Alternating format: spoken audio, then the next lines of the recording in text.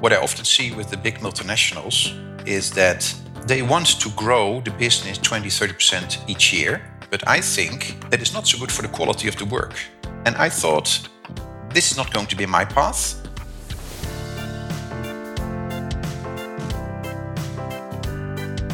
Welcome to the Resilient Recruiter Podcast. This is your host, Mark Whitby. I'm delighted to be joined today by Frido Diepeveen. Well pronounced. Oh, thank you. I practiced that, Frido. Hopefully I can say it right the next time as well. Frido was born in the Netherlands and trained as a lawyer before discovering his true passion was in recruitment and executive search. That was in 2005 when he co-founded a recruiting firm that he and his business partner grew to 55 employees before selling it to Randstad in 2010. After that transaction, Frido stayed on the board as commercial director and helped the new owners to grow the business with 20 to 30% year-on-year growth, and actually stayed with them until 2018, which is when he decided to start a new recruiting firm from scratch. So now Frido is the managing director of Diepeveen and Partners, a boutique search firm with a team of 15 based in Budapest, Hungary, and serving clients throughout Europe and North America. So Frido, welcome. Thanks for being here. Thank you very much, Mark. And I'm truly excited to be on your show. I've followed several of your podcasts, and I feel honored that I may be here. And am I the first non-native English speaker? No, I've had a few Dutch entrepreneurs on the show, actually. I missed those. Yeah, I can point them out to you. But no, so not the first, but one of the few, let's say. Yeah. Okay. Then, as I am a lawyer and Dutch-Hungarian, let me make use of the opportunity to have a disclaimer. Okay. Because as the English language is not my mother tongue, should I say anything funny, please disregard it or forgive me for it. We will, absolutely. Yeah. But I do not think that will be an issue. Okay. Absolutely. So, and Mark, please allow me to correct you a little bit. Okay, please. Perhaps my information was not 100% precise or you misunderstood. I did not co-found ProfiPower. I joined after it had been founded, but I was employee number 8 or so. And together with Ilonka Jankovich, we built out the company. And after 2 weeks of me joining the firm, she told me, you're going to be my deputy managing director. And if things go well, I will allow you to have equity in the company. So, but I was not founding it myself. I understand. Thank you for clarifying. Yeah. I misunderstood the background. Yeah. So thanks for clarifying that. And so we're going to get into that business in just a second. First, can you tell me how you were referred by Abid Hamid from Recruitment Entrepreneur? How do you know Abid? Yeah. Well, that has to do with this company called ProfiPower. Because when I joined this firm in March 2005, my employment started with a 2-day training. And guess who was the trainer? Abid Hamid. And telling this to my colleagues nowadays, I say, I could not have had a better start than with this fantastic training, where he led us through the 30 steps of recruitment, the ABC of this profession. And Abid has been inspiring me since then till today. Amazing. Wow. So you've had a very long association with Abid. And he's trained, generations of recruiters. So fantastic. Well, I'm glad he's put us in touch with each other. So tell me, you originally were working in banking. You were in-house counsel at ABN AMRO, which is one of the biggest banks in the world. What inspired or what motivated you to transition from banking into recruitment? I'll be very honest with you. When I was at high school, I didn't have a clue what profession to choose or what studies to choose. I studied European studies in the beginning.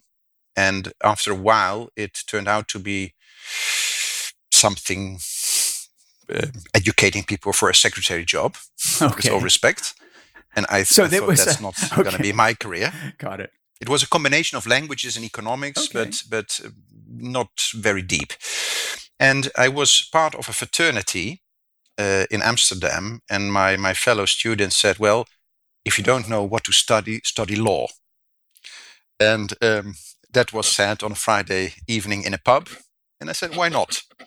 And I liked law studies as such, and I'm still happy that I did it, because it gives you a very good framework, it gives you a very good view on society, and it's very helpful in certain situations. But soon I found out that this is not going to be my profession.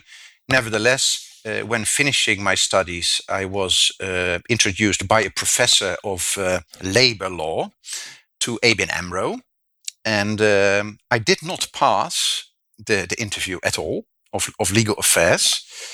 But this was in 98, when there was still lack of talent in the Netherlands. The economy was booming, going through the roof, and they liked me as a person. So they said, well, you don't have a real passion for legal affairs, it seems.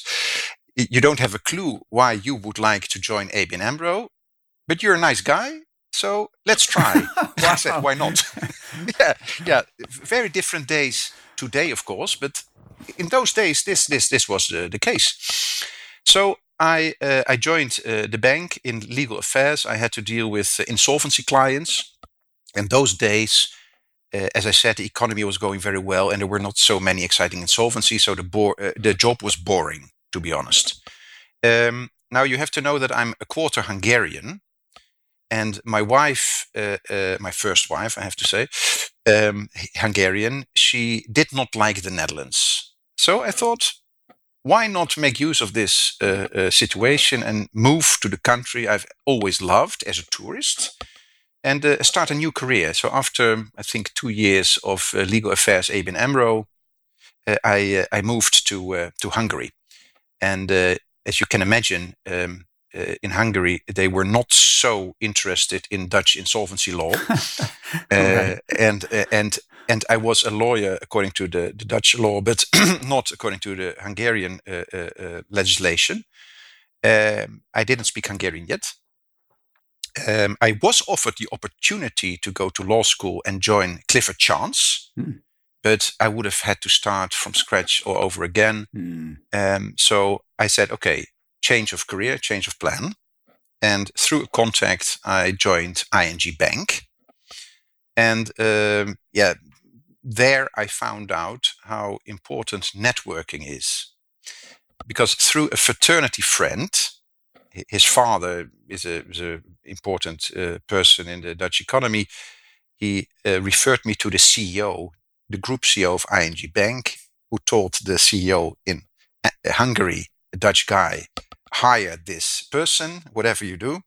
So they were, they had to hire me in a job. And it was a very strange period, because the Hungarian lady who was going to be my boss said, sorry, but you're being completely useless for me. You don't speak the language. You don't know anything about the Hungarian banking industry.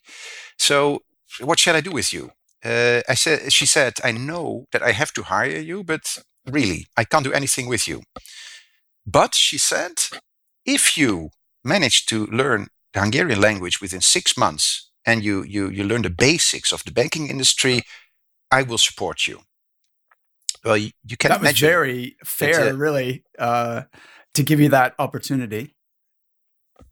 Yes, and we can say that it was almost Dutch straightforward communication. Yes, Dutch are very straightforward, aren't they? Yeah. She worked for a Dutch bank, after all. So, looking back, I'm very grateful for that, because I took Hungarian lessons. Okay. I read a lot of books about banking, and believe it or not, and I have to admit that I'm proud of that.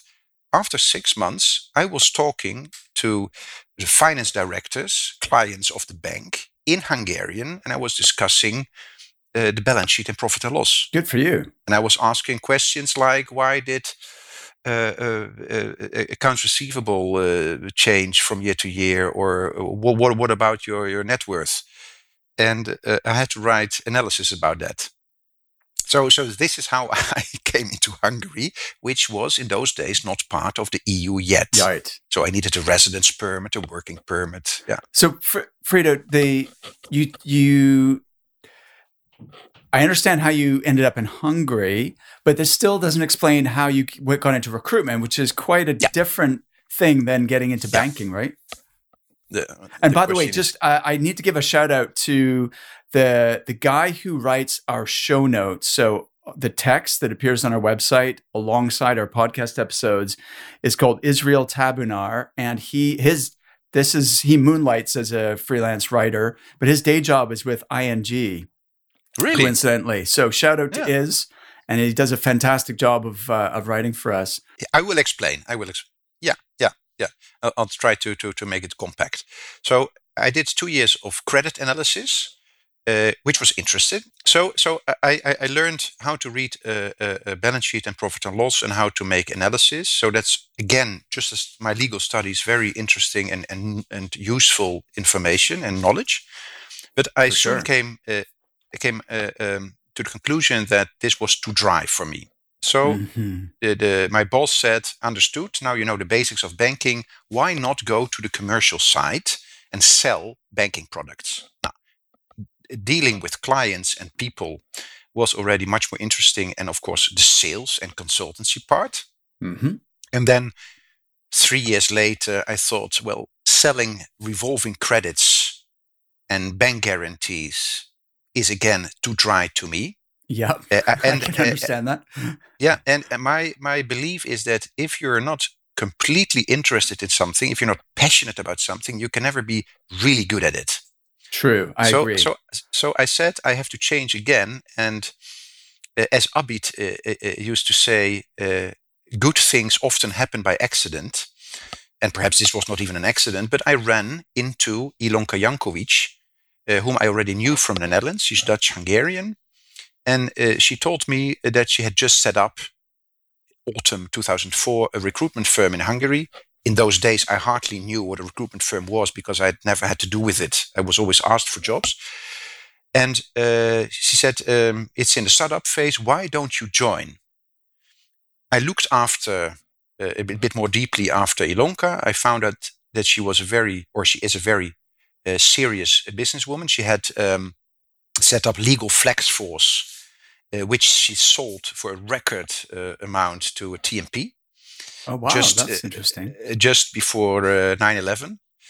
And so I knew she was very serious. And I thought, if I join her, it can't be any bad to me. And she came to Hungary, being half Hungarian and having a husband who is a writer and can write anywhere in the world, to do the trick again. And you have to know that in 2004, 2005, of course, we were told the market is saturated. There's no place for another recruitment firm. By the way, in Hungary, until the end of communism, there was not really such a thing like executive search or recruiter. Of course. So it was a new business, but they said it's full. And believe it or not, between 2005 2008, we managed to become market leaders in Hungary. Wow. And that was a fantastic time of building up a firm, getting in a client day by day. Fantastic. Amazing. So I immediately loved the profession from the very start. Got it. So I want to concentrate primarily on what you're doing now, but just if you were to recap on the kind of key lessons that you learned, or the key things that you gained from that experience, that first experience in recruitment of helping Ilonka to build up the business and leading to the transaction with Randstad, what would be the top 2 or 3 things?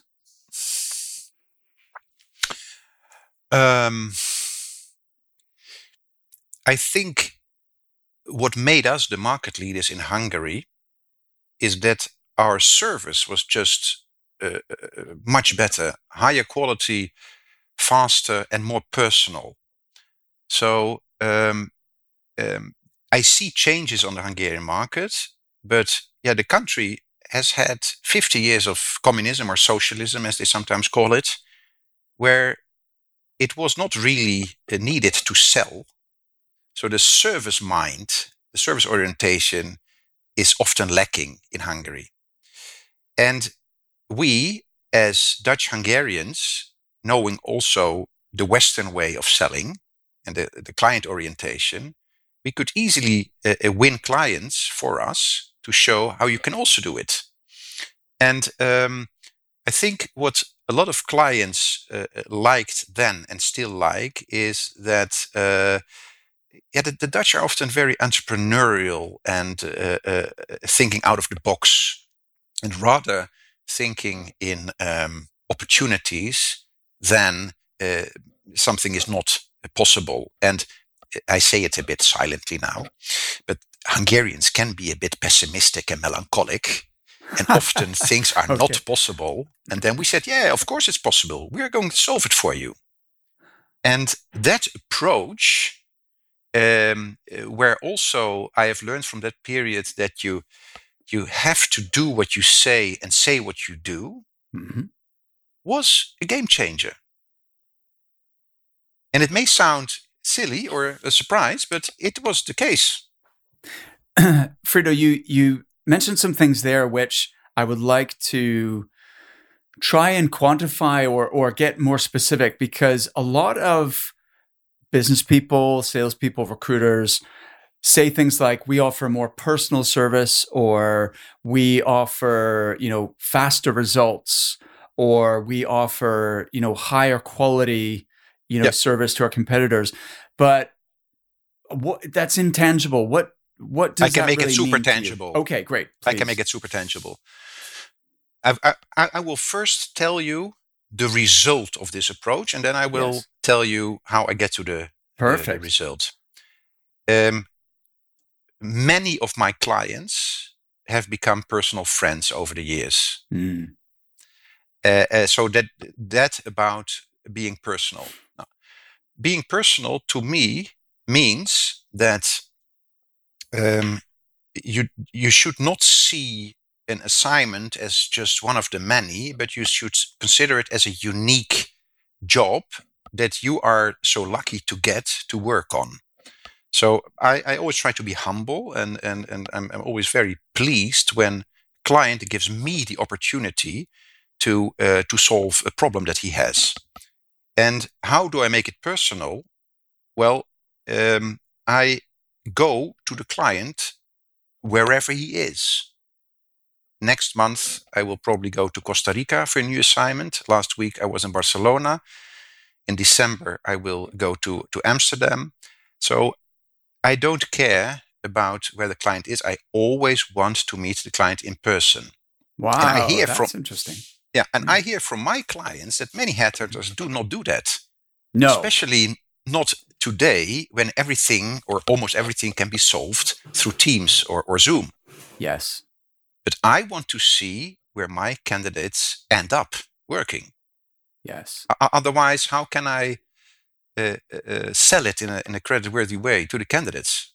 I agree 100%. What's different, though, because if you run a local or regional recruiting practice, then that's much easier, right? And we always were trained that you must see the client in person, face to face, to take the order, build a relationship, look at the actual building the candidate will be working from, and so on. And that was a sort of non-negotiable. You must every time visit the client in person. But I think that over time, that's less the case, especially in the post-COVID era. But what's unique about you, I don't know many international search firms who have that same policy where you go and visit the client where even in another country. I think that is quite unique. I couldn't do it in another way. And of course, going to Barcelona from Budapest is an extreme but very pleasant way of doing business, by the way. Sure. But I heard so many times from clients in Hungary that recruiters didn't even take the effort to travel an hour and visit a factory in the countryside. Right. I could not do it without it. Yes. So that's one of the things to make it personal. Also, another thing, with most clients, I never jumped immediately into the business topic. I choose the path of first getting to know a person, seeing whether there is a certain chemistry, because I have the luxury nowadays, after 7 years of recruitment, that I can choose whom to work for. I don't want to work for a client I don't like. Of course, I feel the exact same. Yeah. So if I get to know client and I see that there's some chemistry evolving, then it is so much easier to talk about confidential stuff. If you have certain chemistry with a person, he will probably trust you after a while and say, listen, actually, I have a big problem. I have to fire my CFO, but I'm not sure whether I can find a good replacement within 2 weeks or so. Huh? And this is one of the ways to build relationships. And another thing that I often do and also tell my colleagues is to also interview candidates that you cannot immediately place for 2 reasons or 3 actually. It's good marketing if you can show that you're also helping people you cannot immediately take advantage from. Yes. On the other hand, the candidate may not be needed today, but maybe needed tomorrow, and then he is already in your database. And the third reason, of course, if you treat a candidate in a very good and personal way, then the person may easily become a client of yours because you have shown how you deal with people. If you're a recruitment business owner, you might be feeling the pressure to invest in new technology. But how do you invest in technology that is proven to win higher paying clients? Otherwise, overall, you're just making a financial loss. Our trusted partner, iIntro, has a solution for this. They provide recruiters with an online delivery platform for the candidate shortlist. So instead of sending over CVs or resumes, you can send your clients an online profile that includes video, key competency questionnaires, and behavioral assessments. It looks more professional than a CV or a PDF, plus it helps the client make a more informed decision about who to call to interview. But that's not all. iIntro also provides recruitment business owners with coaching for their team, not just to help them use the software, but to help them use it to win more retained business. Their comprehensive training program is specifically designed to help recruiters at all levels of experience develop a retained recruitment service. In fact, many of the hundreds of recruitment businesses they've worked with win a brand new retained client after only a few weeks of getting started. To see iIntro in action, just go to recruitmentcoach.com/retained to book a free demonstration. There's no obligation, plus you'll also be helping to support this podcast. That's recruitmentcoach.com/retained. I love the specific examples of how you make the service personal. And I have to hold myself back. I have many more examples, but we only have 1 hour. I'd love to hear them. But I just want to... I think most recruiters would agree that what you're describing of interviewing candidates, even if you can't place them today, would be the ideal situation for the reasons that you just said. You know, candidates today become clients tomorrow. You're building a database, which makes it easier to fill jobs in the future, and so on and so forth. The challenge, or what makes that difficult in practice, is time pressure. Recruiters are very target driven. So you've got targets, for the quarter, for the month. You may have, deadlines from clients. You maybe have multiple assignments that you're under pressure to deliver the short list. And so then the pressing immediate needs of today that have stress and urgency and also money attached to them supersede the candidates who you can't really help right now. And so I guess my question for you is, how do you allocate or manage the time involved in that, especially now? Like, we're seeing a shift in the market. For the last 2 years, it's been very very candidate driven. So the candidate is king, right? We do everything to find, to nurture, to build relationships with the candidates, and the clients, for many recruiters, are almost less important than the candidate. But now we're seeing it shift to the other way, where in many markets, there's a slowing of hiring demand and an increase in, let's say, unemployment, which means that more candidates are coming to you asking for help, advice, and with finding a new opportunity. And then it can become overwhelming for the recruiter. They need to focus on building the client relationships, which is more, the client is the one who pays you the fee, right? So how do you juggle that in a commercially sensible way? Yeah, very good question. And I often get this from my colleagues as well. I find this, if we only think of today and the cash flow of this month, I find it very short-term thinking. Mm-hmm. And if there's something I've learned from the ProfiPower time and from Ilonka, then it is to think long-term. Right. Because you never know what's going to happen in the future. And when you think long-term, you can build long-lasting relationships. And in all honesty, you don't get requests every day from a candidate with whom you could do a generic interview. It doesn't happen every day. And even if it did, of course, you can still select and you can be honest. So I'll give you an example. Sometimes I get foreign state secretaries at my desk, or they would like to sit down with me. And in those cases, if I have time, even then I sit down and keep it short. But often I tell such a person, like, listen, I'm going to be very interesting. I'm happy to give you some advice on writing your CV or so, but I don't think it makes a lot of sense to meet, because I will not be the one who's going to be able to help you, because you have such a specific background. I've never placed a person from a ministry or so. And then normally they accept that, especially if you give CV advice or you say this or that headhunter may be able to help you. And you still give something. I think that's brilliant. Yeah. And also you can plan. So if you are working, and that's often the case for a headhunter, on very deadline-focused assignments, you can say, listen, I don't have time now, but next month, third week, I'll be happy to see you. Also an opportunity. Yeah.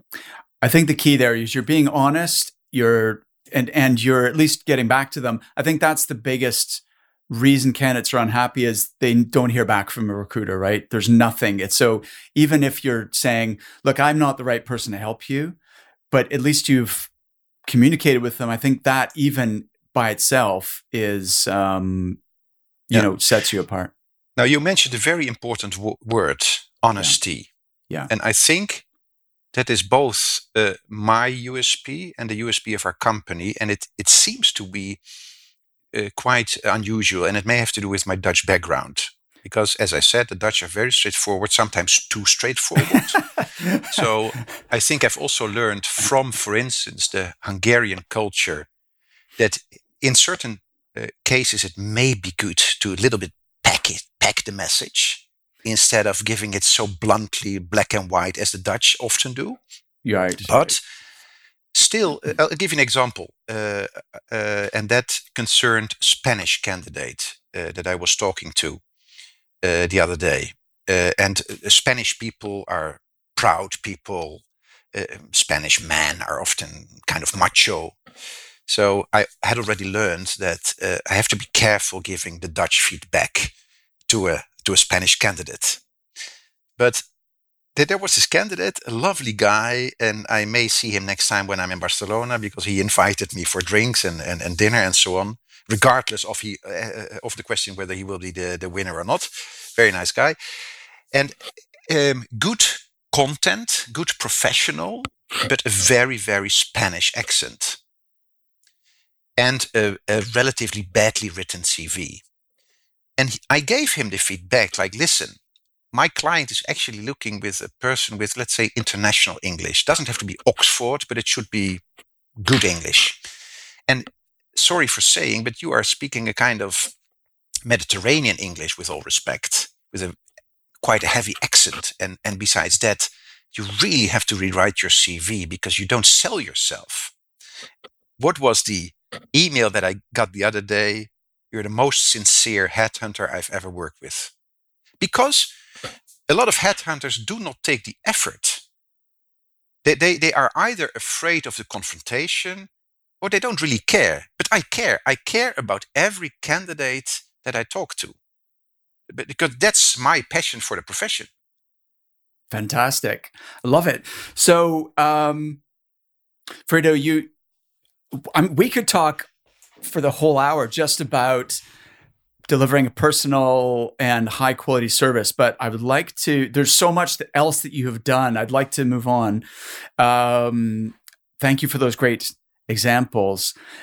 Is there anything else you can tell me about why you think you were so successful together with Ilonka, building was it ProfiPower? Am I saying that? Well, it was a very profitable company.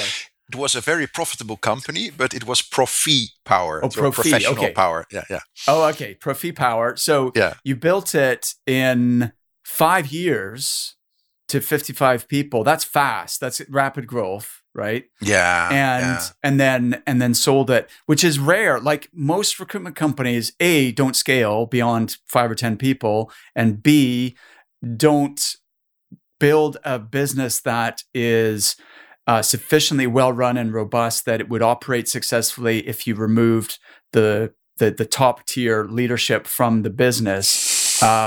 So, is there anything else you think that was a secret to success there?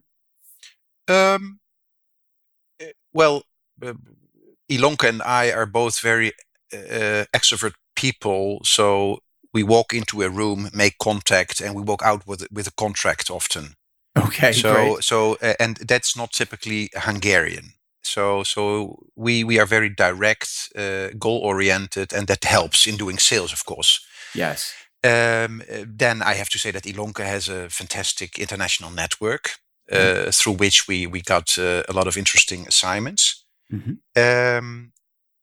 But let me challenge you here for a second, Frido, because in my experience, most people who start or are leaders of a recruitment organization are good at selling. Yeah. And good at winning the work and so on. But that's very different. So I would say that is almost a prerequisite to building a successful search firm. Yeah. But then building and building a team, that's a whole different skill set. Yeah. No, it's very easy. Okay. Very easy answer. You have to deliver. You have to do what you say. And we've always done that. And we've always been very honest and transparent in, for instance, saying, listen, what you are looking for in the market is non-existing, right, or your expectations are not realistic, and therefore we cannot do the job. But if we said we are going to deliver in time, we did it. Right. And I think that is the best business development you can do. That's one thing. The other thing. Wait, just to pick up on that. So the result of that is what? More repeat business, which allows you to create demand, which requires you to grow a team. Is that the idea? Or I mean, on the one hand, I always tell people, excellent execution of assignments that you're working on is the best business development tool you can imagine. Okay. That's one. Then we organized a lot of parties all the time for our clients and candidates. So networking was key. Can you describe so our brand? Describe what that is like. Very fancy parties on great locations with great live music. So we built a brand of a fancy company that everybody wanted to work for. Oh, cool! All right. Then I also have to be very honest in the fact that in a certain way we were lucky. Okay. Because the period 2005, 2000. Well, in fact, from 2005 on till today, I can say that an important growth factor of the Hungarian market is the setup of shared service centers. So Hungary is employing more than 70,000 employees in this sector. And we have built up several centers exclusively. So also, we were hit by the 2008 crisis. I was going to say, like, you've grown, and during a very adverse, like, if you look at the stock market and the economy over the last, 100 years, that dip in 07, 08 was significant. And so the 5 years from 2005 to 2010 that you scaled included at least 2 years of economic, of recession, right? So that makes the achievement all the more impressive. Yeah, and we have had difficult times. So when the crisis hit our company in 2008, we unfortunately had to let go 25 of the 55 people. Wow! It was a very bad period, but we did it to save the rest of the company. So like Abid told me, if you want to save the body, you may have to take off a leg. So we had to send away quite some people, but as of January 2009, we were awarded the assignment to build up a new shared service center for a huge British multinational. And that took us out of the crisis immediately. So from 2009, January, the crisis was over for us and we started building again. Fantastic. And, coming back to what you're saying about sales and winning work, sales is the solution to many problems in business, right? And not saying it's easy in any way, but if you can proactively win profitable work, that is going to, I don't like the word recession proof, but that is going to protect your business and make it an easier recovery for you. Yep. So could you describe what shared service center? Could you describe what that means? So a lot of companies nowadays concentrate their back offices in a certain location, in a location where a square meter costs less and the employees have less large salaries. And by putting all those people in one location and offering, for instance, accounts payable services for the whole group, you can save a lot of money. So companies like Vodafone, BP, and companies like that, they all have shared service centers in countries like Hungary or Poland or Romania. I get it. Okay. And they have functions also like customer services or they're also BPOs, business process outsourcing companies that take over IT functions from companies. And all those centers require multiple language speaking people. And as Hungary is a melting pot of cultures, people often speak 2-3 languages, and those are very good for the shared service centers. Perfect. Okay, no, that makes total sense. I get it. Yeah. I get it now. And setting up a shared service center comes with mass recruitment. Of course. So I remember that in 2006 we set up the shared service center of InBev, the Brazilian beer company. We placed within a few months more than 200 people. Wow. But let me ask you about this then, because often there's at least perceived to be a difference between the type of firm that can successfully place your leadership team and the type of firm that can successfully staff up your, operation in terms of the contributors and the managers. And it sounds like you do both. Yeah. How do you brand yourself in such a way that the client will accept that you can place a C-level or VP level person and you can place, a staff person? Sharp question. I'm happy you ask it. The answer is very, very simple. The senior people in our company do the senior jobs, and the less senior people do the less senior jobs. Okay. And that has not caused any trouble to us. I have to add that this comes also from the fact that in Hungary there are less than 10 million people, and the population is even decreasing. So it's a small country, small market. And most firms are generalist firms. So we don't see here, like in the UK, all the niche companies focusing on one type of role only or one level only. So in Hungary, it's quite normal to have a wide range of seniority and a type of positions.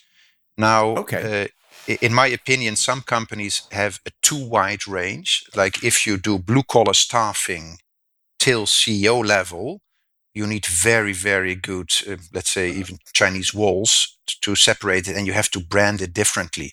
For our company, Diepeveen Partners, it has not caused any problem. So companies contact us for CEO positions or bookkeeper roles. Right. Interesting. All right. Okay. No, that makes sense. This episode is brought to you by Recruitment Entrepreneur. If you've dreamed of starting your own business, or if you've already got a successful firm and you want to grow more rapidly, then pay close attention. Recruitment Entrepreneur are the #1 investors in recruitment startups and scale-ups globally. They provide everything you need to grow your business, including the funding and financial expertise, operational strategy and back office support, and marketing and talent attraction solutions. Led by James Kahn, they've already invested in 45 businesses, and you could be their next joint venture partner. To learn more about Recruitment Entrepreneur in the USA or anywhere globally, go to recruitmentcoach.com/VC. That's VC as in venture capital. Book a call with one of their investment directors and be sure to tell them you were referred by Mark Whitby and the Resilient Recruiter podcast. Once again, visit recruitmentcoach.com/VC. So tell me about what you're doing now then. Like, you decided you wanted to start your own firm from scratch. That was in 2018. And how have you successfully grown your own practice, your own firm? Yeah, the short answer is by following my philosophy, which is quality before quantity. Yeah. And the background of that is that what I often see with the big multinationals is that they want to grow the business 20-30% each year. Yeah. And they often do that. But I think that is not so good for the quality of the work, especially not in a small market as Hungary, where also today there's a lack of recruiters. And if there's a lack of especially good recruiters, you will end up working with bad recruiters. And if you have many colleagues on board, you need many assignments to keep them busy. This means that you will also have to accept assignments that you don't like to work on. Non-exclusive or very bad jobs. And I thought, this is not going to be my path. I rather work for fewer clients with a fantastic focus on high quality than for many clients with a so-so service. So I decided to leave Randstad, where I had a great time, by the way. So I wouldn't say anything bad, but it was just not my company anymore. And my original plan was to do it completely on my own, build a firm and do 6 to 8 executive search assignments per year. And I could do that because I'm still working with clients that I started working with in 2005 and have a great life. Yeah. I think they call that, what is it? Lifestyle business? Lifestyle business, exactly. Yeah. But life went differently because I got more and more clients, and good clients I didn't want to say no to. And because of that, I started hiring people. But in order to keep those people busy, also in times when less work comes in, I had to do sales. And in fact, an important game changer was last year, 2021, February, when Abid gave me a call. Abid, as you know, is the CEO of Recruitment Entrepreneur. Absolutely. Having many very successful boutique firms in the portfolio. And he said, in several of our companies, there's a lack of recruitment, lack of recruiters, sources. Could you help us with sourcing candidates? And we started doing that, and we're still doing it today. And so describe how does that work? So you're, in other words, part of your business, you are still serving your Hungarian clients and doing those searches with your legacy, the relationships you've got. But now you're not only Hungarian, sorry, international Mark, for interrupting clients. you. Yeah. No, so we also have our own international clients where we do end-to-end recruitment or executive search. But how does it work for a recruitment entrepreneur? As an example, and we have more clients than that, but it's a very nice group to work with. They acquire a supply chain management role in Canada. They don't have time to work it. And they say, please do the sourcing, give us a short list, and from there we take over. And in some cases, the relationship is so good that we do almost end to end. And our recruitment entrepreneur partner only talks to the client and does the high level communication. Interesting. All right. Yeah. So, wow. So you have a portion of your, is this a dedicated department or division within the business that services other recruiting firms? Yeah, we have dedicated people, especially hired for clients like Recruitment Entrepreneur. Great. All right. That's interesting. Yeah. My colleagues also love it because it's more exciting than only working on Hungarian market. And so some people even work exclusively for our clients like Recruitment Entrepreneur. And I'll give you a very interesting example, please, which shows how international the market has become and also the sourcing and recruitment profession. A colleague of mine, who is, by the way, from Jamaica, which also shows how international we are. We have colleagues from Jamaica, Norway, Jordan, Ukraine, the Netherlands, Hungary. My Jamaican colleague found for a Big Four company in Paris a French-speaking Chinese lady who happened to she had already worked in the past in France, and he brought her over from China to France. Wow. Okay. Well, that's what I call cross-border recruitment. Right. Absolutely. That's and we have many of those examples. This is the most extreme one, perhaps, but this is how our business looks like today. Wow. So based on that initial relationship with Recruitment Entrepreneur, you've now expanded that service offering and are working with other international recruitment businesses, providing the candidate. So now I would class sourcing and recruiting as almost two different functions, but it sounds like you're doing both of those. So to me, sourcing is building doing the market mapping, identifying the candidates, finding their contact information, putting together that candidate pool, that long list. That to me is sourcing. And then recruiting is engaging with those people, getting them interested in the role, and then doing the initial qualification. That to me is recruiting. But you're doing both of those things? We do both. And in most cases, it starts with sourcing because they want to see how we work. Mm-hmm. But after the first assignment, they say, you don't have to restrict yourself to sourcing. Please do the recruitment engaging part as well. Wow. Amazing. Yeah. That's cool. Interesting. Now, how is that commercially viable for you? Is that, I'm not very familiar with Hungarian market. And presumably because if your ultimate client is, charging their end client in pounds, dollars, or euros, there's sufficient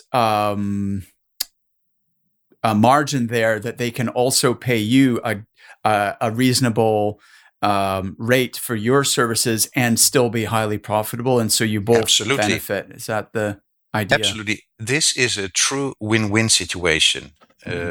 So I hope many listeners of yours to this podcast will also say, "Oh, man, may outsource some sourcing to Hungary," because salaries are lower than in the UK or the US. A square meter price in our offices is lower. Okay. In fact, most things are cheaper than in the West. Yes. So, and today, our local currency, the forint, is also quite weak. So if we make a deal in dollars, Swiss francs, pounds, whatever, we get more nowadays than we used to get. So it is absolutely interesting for us to get a piece of the pie, because it's worth more in Hungary than it's worth in US. Interesting. So I hadn't heard of Hungary as a market for this. I've heard of Ukraine before the war, Romania, and then, of course, we find really good people in the Philippines for our company. Traditionally, India, Pakistan, but I hadn't heard of outsourcing to Hungary. But so you've opened my mind to a whole opportunity here. Yeah, and we have to thank Abid for this, because he came up with the idea. Yeah, well, there you go. He's a very creative, opportunistic. Like, he comes up with ways of making money, right? That's one of his strengths. Fantastic. This is really interesting. So, what are your plans now for continuing to grow the business, Frido? Yeah. Now, we would like to expand our executive search service, both locally and internationally. Because we're good at it, we get very good testimonials, and we love to deal with it. It's my favorite activity. Looking for general managers, CFOs, I love to do it anywhere in the world. My colleagues are also growing up, so to speak. So more and more colleagues are able to do that. And I listened to a podcast of yours where the question was raised: is a young person also able to do executive search? Yes, if smart and business savvy enough. And I have several colleagues who are perfectly capable of doing it. And of course, executive search comes with the nicest commitment of clients, the nicest fees. And I often say it's easier to place a CEO than a French English speaking accounts receivable clerk. Right. Yeah. No, absolutely. Yeah. I would agree. Yeah, so that's what we're going to grow. That I want to grow, one of the tools to do that is, of course, the social selling, and this podcast is also an example of that. So thank you for the opportunity. My pleasure. Our recruitment business, as such, there's so much left for us, also on the Hungarian market, because I often hear from companies that we take over from large multinationals that at the big companies they often don't get the attention they are looking for. They don't get the treatment. So there's still a lot to win for us there. The RPO type of service that we offer. So for some companies we completely take over the recruitment part, and for other companies it's sourcing only. Next week I will have a strategic meeting with my management, and then we will talk about where to specialize, because I do see a big advantage in specializing in a certain field and deepening the knowledge. For certain fields, we can remain generalists because until the business is good, why stop with it? But I do feel that there's a need to specialize in some areas. And next Definitely, week, we're going to decide what those areas will be. Because I said I want to stay in this business until I die, but Okay. but it's good to build up something that's also sellable after a while, of course. Totally, 100%. Two more quick questions, Frido. One is, if people listening are interested in learning more about your RPO service for recruitment companies, what's the best way of them reaching out to you? Well, through our website, or calling me or writing to me. Well, my name is, of course, a bit difficult for non-Dutch speakers, but all information can be found on our webpage. And okay, I guess you will add that. We will add that link, but if someone's in their car driving and they're not writing it down, maybe finding you on LinkedIn is the shortcut. Yeah, and there's not so many Fridos on LinkedIn. Frido. Yeah, Frido. There are other Fridos than myself, but they're not involved in recruitment. So as far as I know, there's only one Frido recruiter. Okay, excellent. And if you add to that Budapest, then you can't miss me. Okay, fantastic. Well, I will.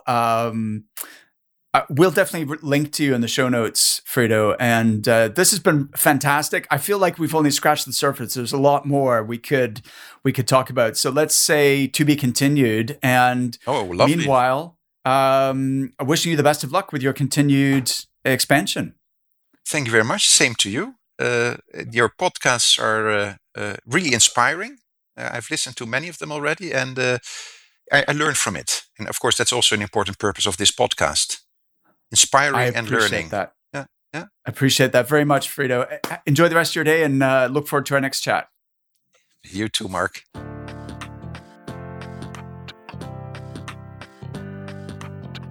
Thank you so much for listening to The Resilient Recruiter. If you've enjoyed the show, the best way you can show your support is to click that subscribe button. Thanks again, and I'll see you next time.